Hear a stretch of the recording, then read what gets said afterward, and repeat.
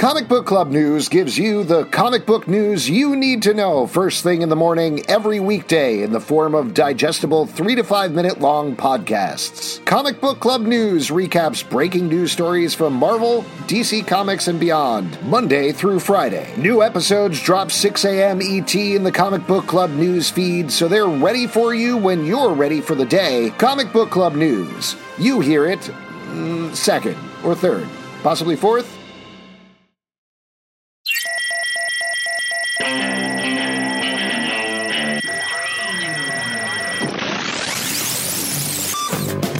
What is up, everybody? Welcome to The Stack. I'm Alex. I'm Justin. I'm Pete. And on The Stack, we casually read some comics and just kind of chat about them. That's right, because we haven't read these. When we start the podcast, we haven't read the comics, and we read and review them simultaneously. Super cash. We're mega minds. That's why most of our podcast is, whoa.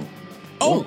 What? Oh, that's an ad. Ooh. Whoa! Oh. It's an emotional And that's roller before coaster. we even open up the comic books. That's just us looking at the cover. Yeah. Because we really analyze it like people in a museum. Did you know, actually, if you go into a museum and you flip open the art, there's more pages there? I've actually heard that. The Mona Lisa is actually a pretty intense vampire story. Yeah. That's why she's smiling like that. All paintings are covers. Take that home. And that, if you tried to do, would be A Strange Adventure, which ties in very nicely for our first book from DC Comics, Strange Adventures #1, written by Tom King, art by Mitch Gerads and Evan Doc Shaner. This is, I think it's fair to say, like the third in a trilogy after Vision and Mr. Miracle. Yeah. This is a take on the DC character Adam Strange. And you're getting two different worlds, two different takes on the art.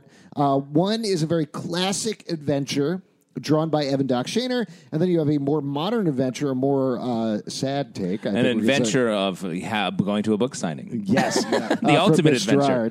But this is about Adam Strange is back on Earth. He fought on Rain? I always say Ran. Yeah. Double N's. Ran, and he came back, wrote a book about it, and he's a big superstar, and then some stuff starts to go predictably wrong. Yeah. What do you think about this big issue? Lots of hype on this. Pete, you want to start this one off? Yeah. I definitely think it's one of those things where I'm happy that this is back. Like, I've missed Tom King's storytelling, the way he kind of takes a character, really takes an emotional dive on the person. The pace is thought about, like the panel layouts. I miss this, and it's nice to have it back. The art's amazing. The storytelling's great. It's really impressive what Tom King has set up for us, and it's really fun to kind of keep going back into this kind of style. It's interesting to hear you say that, because if I remember correctly, you hated the entire run of Vision and were pretty pissed off the entire time of Mr. Miracle. Well, not pretty pissed off. It was an emotional roller coaster, and I was Too worried sad. about where it was going to stop. Too sad. Like all roller coasters. Right. Yeah. You want to know But when it's going to be over. It stuck the landing and really became, by the end, one of my favorite books. I know. What's crazy about comics is especially limited series, is they start and they could go on forever. That's what the word limited means. That's what limited means. Yes. What do you think, Justin? I like this a lot. To your point, this is like the third in the trilogy of superheroes have melancholy lives and are inside pretty depressed. This, I feel like, feels a little bit more, while Mr. Miracle was he was traumatized, and it feels like truly depressed and coming out of it through the story. This feels like maybe Mr. Miracle, or maybe Adam Strange is a little bit of a sociopath or something, and sort of a darker take, an American Psycho take, which I'm into that. And he reacted to what maybe the death of his daughter and became sort of crazy. Very curious to see how it goes. Yeah, it does feel like, and he talks about this a little bit in the back matter, that as opposed to Mr. Miracle, he doesn't mention Vision, but I think it goes under the same heading, as well as Heroes in Crisis a little bit, because that was so focused on Wally West. But here he seems to be saying something more about fame, about celebrity, about America the way it is now. I'm really curious to see where it goes on that journey. I love where it ends up without spoiling it. It sets it up for some very exciting, interesting things. And despite the black label on the front, it does seem like it's much more tied into DC continuity than other things. So it should be interesting to see how that affects things potentially. Yeah, it feels like maybe the black label's there because it's going to get into some fucked up dark stuff. Yeah. Yeah. And I mean, The art is amazing across the board. Mitch Gerards is amazing. Evan Doc Shaner is amazing. He's my doctor. That's how good he is. Really? Yeah. He's I call him Doc. Take 2 comics and call me in the morning. I'm very unhealthy, but I'm being treated with some great work. Particularly the stuff on Rain? Did we just have this conversation? Are you having a psychotic break? A little bit. I think that's the fight scenes there are incredible, amazing, and it's so interesting to see how well they work with Mitch Gerards because sometimes you could have like multiple arcs of the book. It could feel very fractured. This feels seamless throughout. It's very nice. Yeah. Also, it's nice to see like a angry comic book guy in a comic, you know? I think it was Angry Book Guy. Yeah. Sure. Yeah. Same thing? Same diff? Same diff. Well, that's strange to hear. You know what else is strange? Is another title that starts with strange. Strange Academy #1 from Marvel by Scotty Young, art by Humberto Ramos. This has also been very heavily hyped. They've been putting previews in every single comic. Bathroom? Oh, okay. Yeah. Bathroom stall? Comic, yeah. Behind some paintings as well. That's true. Yeah. Big behind a lot of the sculpture work. Right. In the. Anyway, they've been hyping this up, but this is basically. Can you name like, a museum? We should name our name 2 museums challenge. No. That's your mama. Yeah, your mama and your dada. Oh my God. The art alone is worth picking this up. You love that, Umberto. Yeah, you do. Yeah, this is just unbelievable stuff. And this is great. It kind of feels like the creativity of when Wolverine ran his own school. And this is just like, what a great idea that maybe we've seen before, but it's a great team of people. So it's exciting. We have. Can I set up the premise real quick? Sure. It's a magic school. Yep. There you go. But I thought that was important before we get into it. It's a strange academy. Yes. Ooh. I mean, you can kind of figure it out, but it's a bunch of legacy magic characters. You have like a teen Dormammu and Dormammu and other characters like that. What's tough is at home you guys didn't see the shoulder work that Zelbin did while I was talking. It was very nice. A little teen Dormammu. Yeah, no, I love that. And other characters like that who are the legacy characters going to school run by Doctor Strange and other magical characters. It's a very clever setup in this first issue. Yeah. It's very much my jam. Like, I've liked other titles like this, so I also like this. Yeah, it's cool. It feels, it reminds me of like Generation X back in the day, like those sort of introduce a bunch of teens and they all have little mysteries and problems. We get a great setup on one of the characters who's hanging out, who's roommate. I love when they pair them up as roommates. Yeah. She's roommates with the girl from Limbo, and she straight up says, "You got a fucked up secret." And I know what it is. Yeah, but I'm not going to tell I'm anybody. not going to tell anybody. Yeah, all that stuff. Great mysteries. Doctor Strange seems very fun in this title as well. Yeah. Sort of like a little more hip than you would think. The whole thing is very piloty, but I think in the right way where it hits all the notes that it needs to hit in a first issue like this and covers all the ground that it needs to cover, which is not an insubstantial thing to do in the page count of a comic book. So I think it's a really good, solid first issue. Yeah, worth the hype. There you go. Good job, Marvel. Good job, DC. You're really hyping up your comic books. Yeah. Let's move over Good job, Daddy. Good job, Mommy. We love you. Mama good. Dada good. Comics good. Oh, boy. Let's move over to Boom Studios' King of Nowhere #1, written by W. Maxwell Prince and illustrated by Tyler Jenkins. Our guy? Yeah, that's the dude who does Ice Cream Man. Yeah, that's right. He's our guy. Shit. Yeah. Oh, wow. I didn't know he was our guy. He's our guy. We've talked about every issue of Ice Cream Man. Yep. Yes. So this... And that's like 18. No, I know. I don't know if he knows he's our guy. It's not a requirement for someone to be our guy. Oh, okay. Or my guy. Like, which one of you is my guy? Ready? Answer on the count of 3. You ready? 1, 2, 3. Alex. Wow. Yeah. Interesting. I'll never tell. So this is sort of a dream. I'm my own guy. You're your own guy? Yeah. Cool. I'm my #1 man. Oh, that's weird. Oh, What does okay. that even mean? That's a reference to the original Batman movie directed by Tim Burton. Nice. You're my #1 guy. Pete knows what I'm talking about. Sure, yeah. Yeah, Jack Palance. You like Bob the sidekick, henchman. So this comic is like a dreamy man walks into a dream kind of thing, and then he realizes maybe it's not a dream. Right. Yeah. It reminded me, this might be the art style and the fact that the first creature he encounters is somebody with antlers, but it reminded me a little bit of Sweet Tooth. Except for the end. No, definitely not the end. Yeah. But I like the setup. It is very dreamlike and weird, similar to Ice Cream Man in terms of that. Yeah.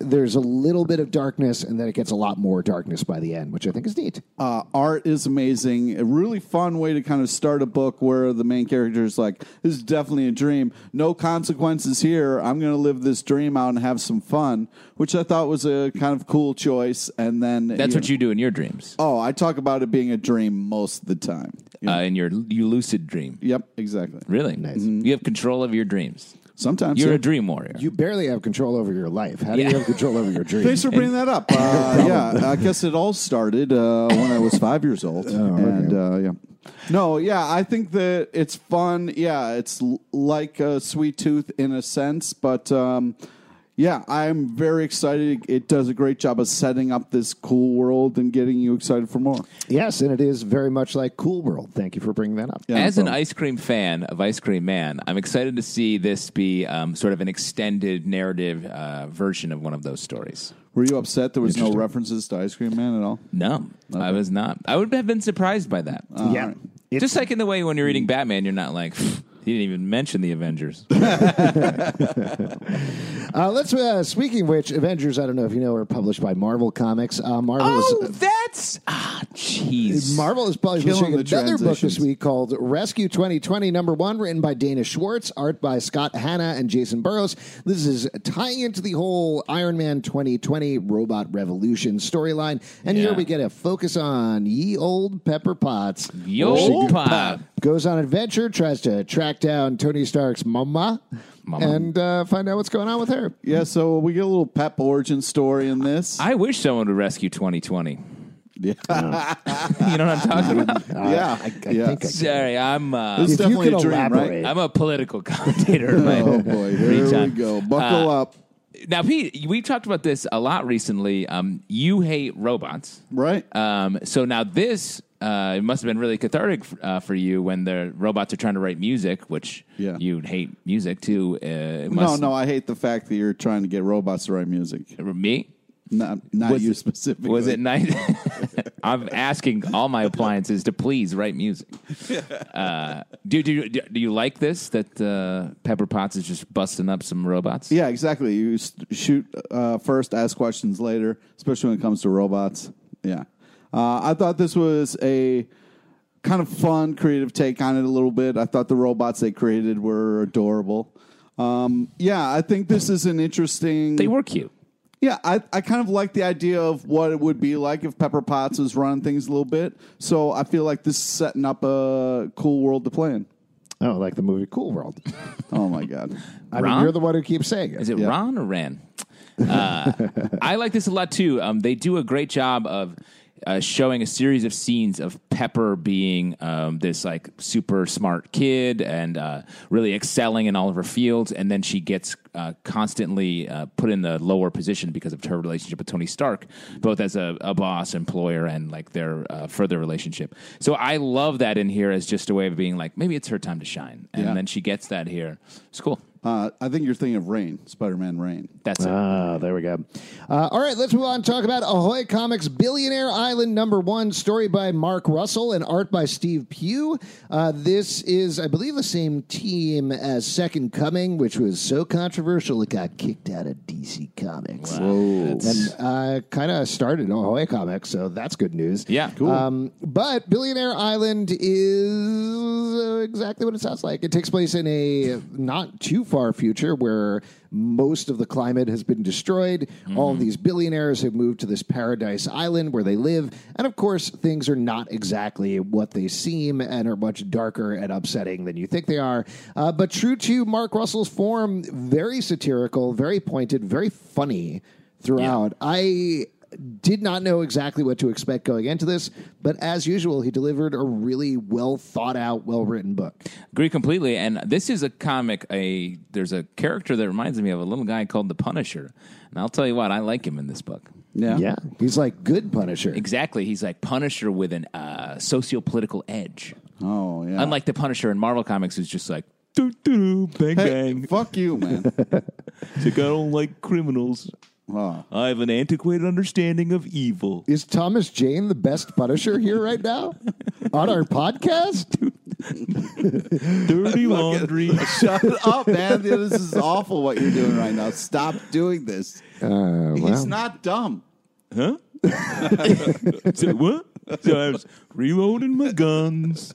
Just the Punisher. I'm going to murder you. Did you I'm going commit to a crime? strangle you with your own microphone. Stop. I have a limited and unnuanced understanding of good and evil, crime and punishment. Hey, excuse me, did you commit a crime? Bing, bang. That's my favorite part in any Punisher book, when he very politely asks people whether they're committing crimes. Excuse me, Jigsaw. Just have to ask you. This is the voice of Bullwinkle, I think. Are Well, you anyway. up to no good? Oh, dear. Frank Castle. Well, I'm glad you guys are having fun. You remember the comic we were talking about at all? It's Billionaire Island. Yeah. I do So not. I'm smart. I don't like the premise of this. You know, it's kind of a shitty future.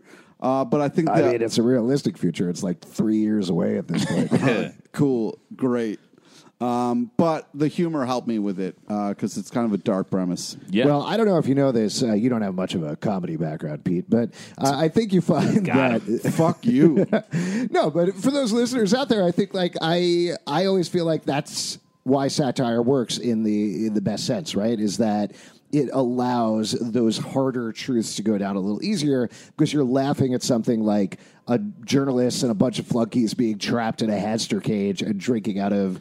But you're a journalist. You should be like, oh, this really bothers me. This could happen. I to don't think that'll happen to me, but if it could. does happen to me, it's my own fault. you. All right. Because Wow. I went to the door that said waiting room. Yeah. In my face. But yeah, like you're laughing at that stuff, you're enjoying that stuff, so you're able to understand and appreciate the point they're making in a better way. Same as with Good Punisher at the end there. Yep. That's All right, me. next one to talk about Outer Darkness Chew, #1 from Image Comics. John Layman, creator, writer, Afu Chan, creator, artist, cover, and Rob Gilroy, creator, artist, cover. This is, of course, a mashup between Outer Darkness, an Image title, and Chew, one of our favorite Image titles. Yeah. And as John Layman talks about in the back matter, this is very much more a Chew story and very much also a postscript to this story of Chew. So it's one final thought, one final note about Tony Chew and his world. Like a little digestif. Ooh, there we go. Cocktail. Aperitif? Yes. No, aperitif is first. Oh, I don't know. Yeah. It sounds like after teeth. When does this go? Anyway, I thought this was great. Like it was so nice to see these characters back again, thrust into this also weird, crazy world. It just super fun. Yeah. I love the setup of this, the different characters, and then the bringing them back kind of from into the future. It was great. I was happy to see them again, and they do a great job of setting up this kind of new premise to play in a way that feels creative and worth it. Yeah, I agree. It's fun. I didn't read Chew, really. Oh, you guys were the Chew guys. Boo. The Chew heads. But this is very fun. And We chew meat. I don't know. and Outer Darkness, another book that I haven't really been reading, looks awesome as well. Yeah, it absolutely does. Effective crossover. If you've never picked up those titles, don't pick this up because it's kind of a deep dive. But if you're a Chew fan, you can definitely jump right into this and have a blast with it. Yep. We are going to take a break and be right back. Hey, Alex here. Remember that feeling when you'd subscribe to comics, get one in the mail, and it felt like you were receiving solid gold? Well, what if you could get that feeling, but with actual gold? Thanks to this week's sponsor, Acre, you can. Acre is the new subscription platform for gold. Acre lets you make small monthly payments and then sends gold straight to your doorstep every few months. You subscribe to comics, right? And maybe someday you'll sell them if the paper doesn't dissolve and the staples don't fall out. It's expensive, unlike Acre, which is affordable. You don't have to pay out of your pocket all at once. It's convenient. Just set up the subscription and forget about it, and you will get, no joke, physical gold bars mailed to your doorstep.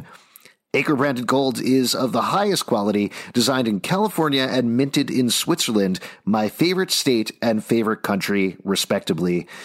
It's safe and simple with gorgeous packaging and excellent customer service. And here's how it works. You subscribe for just $50 a month. That's right. No need to break the bank. Start buying gold for just $50 a month. And there's even a $30 per month option. Even less breaking of the bank.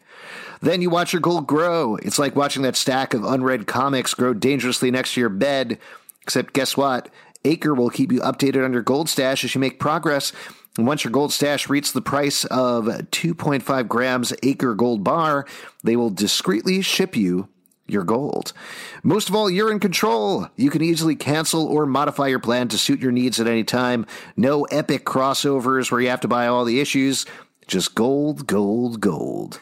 Find out more by going to the link in our show notes and start your Acre Gold subscription today. All right, right back into it from Marvel Comics. Spider-Man Noir #1, written by Margaret Stoll and art by Juan Ferreira. I think that's how you pronounce it. That sounds right. Why not? This is a reboot and bring back ye old Spider-Man Noir. He is dealing with some black and white mysteries with a dash of color. In his black and white world, Pete, you are raising your hand. What's going on? I'm dying to. I say this all the time, but the art alone is worth it. This is such amazing artwork, paneling, storytelling. It's really, really good. I can't recommend this enough. I was just blown away when I opened up this book. One particular thing I really liked in here is there's a moment where you see Spider-Man Noir is using his spider sense. Yeah. And it's done in a sort of in a three-dimensional way. 3D plane instead of, And I thought that was really, usually you just see like random spikes coming out of Spidey's head. And this, you see just sort of, it's like a two-dimensional like wash almost. Almost like a crown around him. It was really just cool. Really cool. It was something, a smart way I'd never seen the spider sense done This before. worked real well. Yeah, I mean, the dialogue was perfect across the board. It was cracking dialogue. That was great. As you mentioned, the art was great as well. I really loved the way they used splashes of color throughout to emphasize certain moments. Yeah. There was one point where Peter Parker was eating a hard-boiled egg.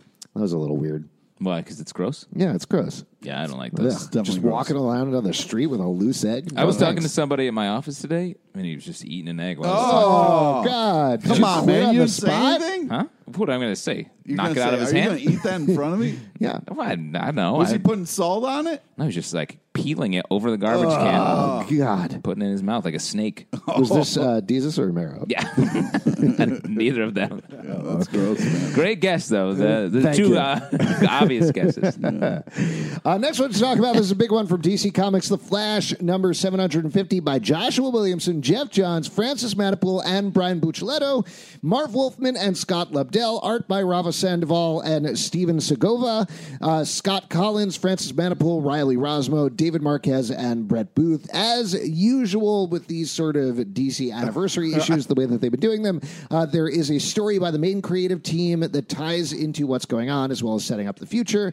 And then they have a couple of other tribute stories throughout from classic creative teams. So, of course, you get Jeff Johns and Scott Collins, among others. I know I'm way more into The Flash than you guys are, but curious to hear what you thought about this issue. I really liked the Jeff Johns Captain Cold story. I so thought it was good. You love Captain Cold.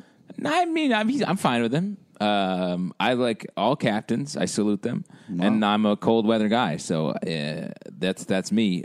This I thought was just such a smart take from the villain's perspective, and it was soon. I didn't see that it was by Jeff Johns until after the very end of the story. I was like, oh, of course, because he loves Captain Cold. Well, he loves Captain Cold. He was also one of the best things about his run with Scott Collins back in the day was he would have these rogue files planted every 6 issues or so, where it would focus in on. It would just be a story of Captain Cold or a story of Mirror Master, and they're all excellent, absolutely fantastic. So. Yeah, he finds these great riffs on them, and it's such a good story. What about you, Pete? So the art in a lot of these stories was absolutely phenomenal. The later one with the Mirror Master with Riley Rossmo on who just did the run on Martian Manhunter. Was great. Yeah. I think that was Marv Wolfman wrote that one, and that definitely felt like I am writing for Riley Rossmo, which is great. Which is, that's what you want. Yeah. It's just with Flash, like I read it and I go, Zelbin loves this, got to plow through this, like this. Because you hate it because he loves it. Well, no, for me, it's just a guy who runs fast, and then the problem comes down to he's got to somehow run faster. Right. And then versus the Punisher, of course, whose main power is that he has guns. Yeah, let's pile on. And sometimes he's I got to use more guns. Yeah. I got to use more guns. What? It's not just that. Did somebody say my name? I mean, you could boil every comic book character down that way. Sure. Superman has to punch, and then he has to punch harder. I'm not only a Punisher, I'm the Punisher. I just, for some reason, it bothers me with the Flash, Sure. and I'm sorry. I don't mean to attack you. That's fine. really nice. And now I'll continue to attack you. Yeah, The main Flash story, we get sort of two sides of it with Barry Allen running around. He's got a new villain. We see Godspeed again, which was also part of Joshua Williamson's run. This is fun. Then the backstory is with the original Wally West, who now has to sit in a chair.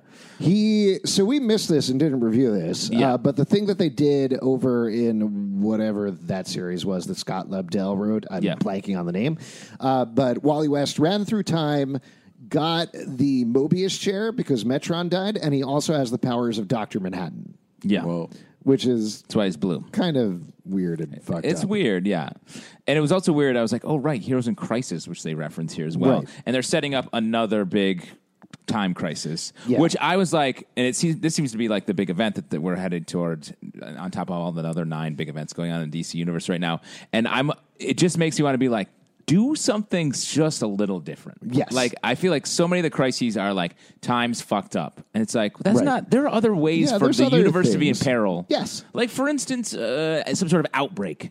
Like, that's something you could do. Right, like some sort of Far-fetched. viral. A viral thing. Like, that's come something on. that Right. would Who would scare believe that? people. It would Right. scare people. And, like, that's a good way to threaten our universe-wide heroes without it having to be like, guess what? Here's something hard to conceive of that's messed up. You know what scares people? Treadmills.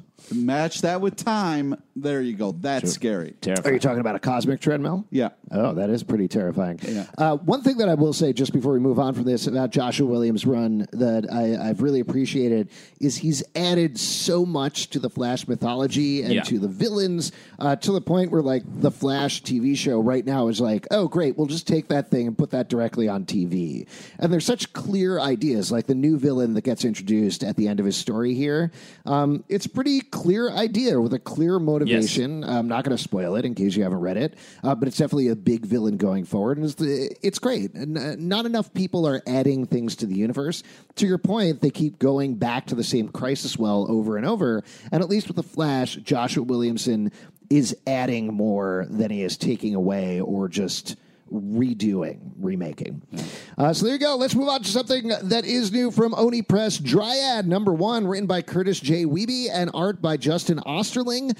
This takes place in a fantasy world where magic has mostly moved on. A young couple with their kid move to a town, and years later, things are super boring until they're not.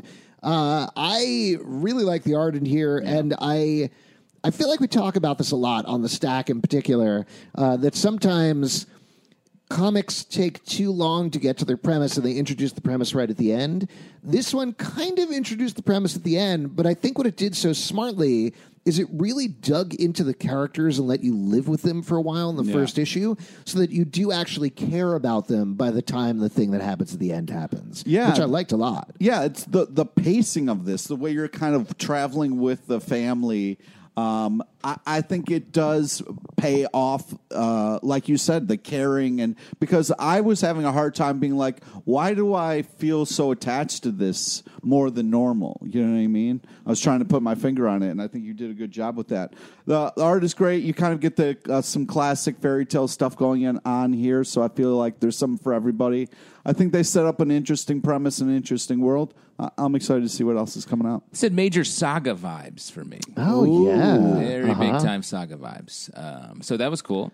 Just like slightly different takes on it. But yeah, I'm curious to see. I agree with you guys. Curious to see where it goes. Yeah. All right. Moving on to another one from Boom Studios. This is a title we've checked in with a bunch of times, but figured it was worth checking in again. Buffy the Vampire Slayer #13, written by Jordi Belair and illustrated by Rosemary Valero O'Connell. Now here, and this is after the Hellmouth storyline.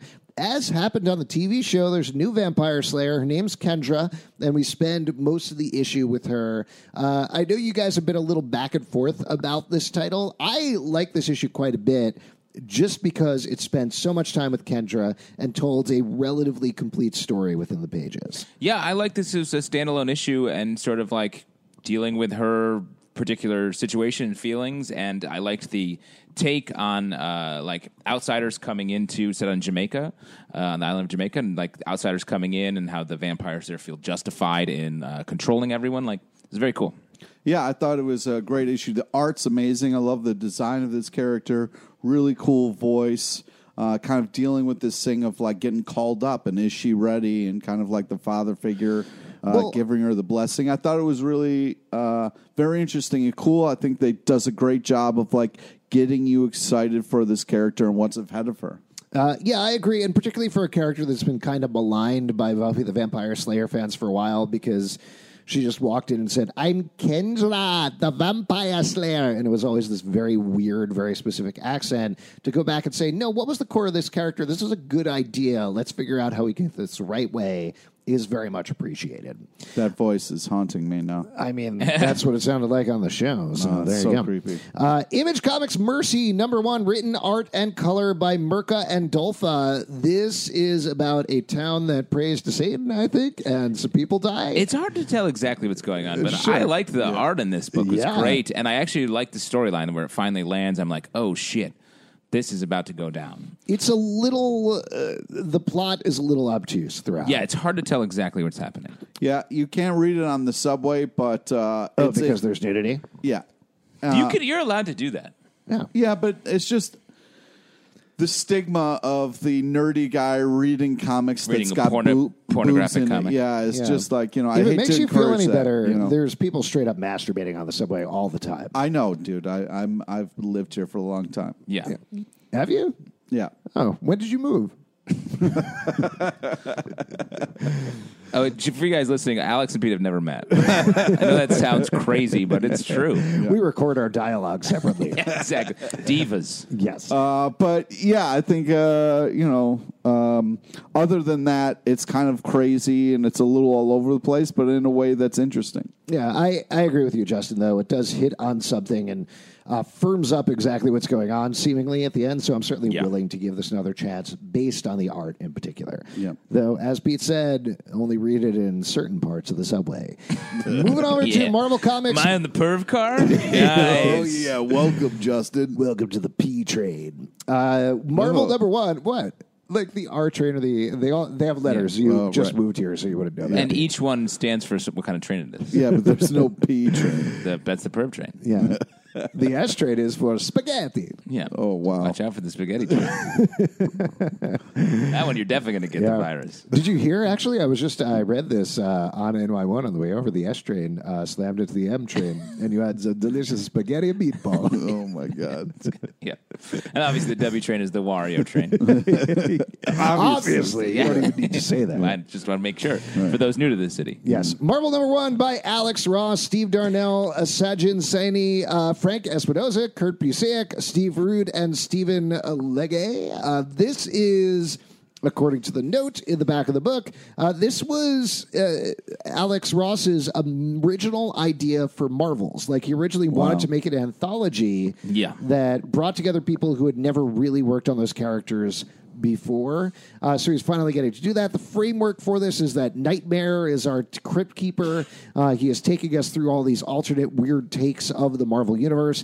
There's also a tease that there's an ongoing story happening throughout the issues as well. Basically, it's an anthology. Pete?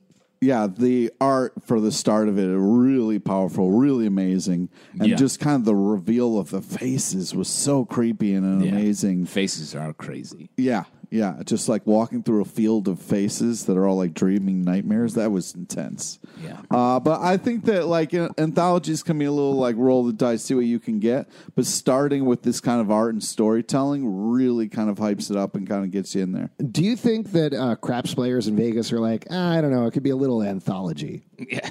Sure. Yes. Great. Thank you for adding me. Yeah, no problem. The art in here is phenomenal. Like, sorry, my 80s phone is ringing. No problem. Yeah. More than anything, I think this is an amazing showcase for art and the artists in here. The stories are good. You get one of classic Avengers drawn by Steve Rude, which is So much fun. It's classic on classic. Yeah, it's classic on classic. You get a couple of other stories there with ye old Spider-Man and other things. But yeah, I would pick this up for the art more than anything. Yeah, the Spider-Man story had a real dreamlike quality to it, which I sort of appreciate. But yeah, the art is definitely the standout here.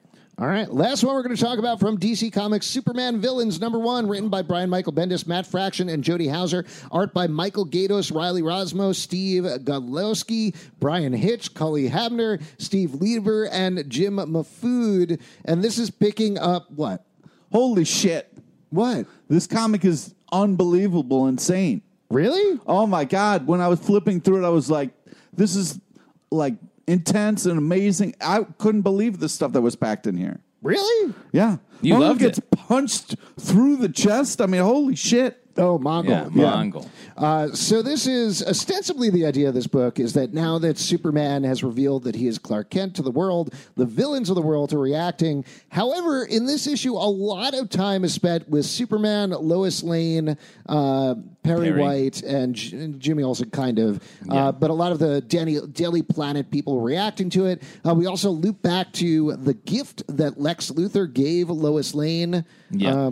Back, I don't know, a couple of months ago at this point. And every once in a while we get a villain reacting. This is my big downside to this issue is I wanted to see the villains react. I wanted the promise of that cover where you had the Legion of Doom all lining up to be like, here are our reactions to Superman. And when it got to that, I liked the book much better. Yeah, the bits with Lex being embarrassed by, my God. I thought that was really good. I think that was Mac Fraction, Steve Lieber, because it has the same vibe as Jimmy Olsen, and it's just Joker leaving him message after message, just laughing and laughing and laughing and being like, you didn't figure it out, and Lex losing his shit. Yeah, very funny. So much fun. The Toyman story was really good. The Mongol story was really good. I thought all of those really worked. The other stuff I think is fun, very Bendis, of just like getting in the esoteric of like this woman who's taken over the Daily Planet is like maybe a villain who's up to no good, and they have a coup and they're talking about it.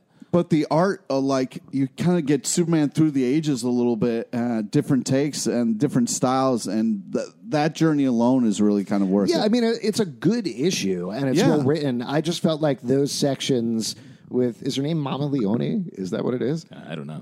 Taya Leone? Yeah, Taya Leone. Madam Secretary herself. Yep. Those sections focusing on the Daily Planet to me felt like, why isn't this in Action Comics? Why isn't this in Superman? Like, I don't need to see that in this one-shot Superman villains where I would rather see, like, what does Brainiac think? What does, Gorilla Grodd think? But what weird avenues can you go down? But your complaint is you wanted more. I think that's a good thing. No, I want it different. There you go. Yeah. Gotcha. Yeah. Classic gotcha. You should go on It's like if you get on the R train and you expect Wario, you're not going to get that. No. But what you're going to get on the R train is rodeo. Yeah, there you go. Nonstop rodeo. Everybody does that. Yeah. Well, Pete doesn't know that. Yeah, Pete doesn't know that. I thought it was Wreck-It Ralph train.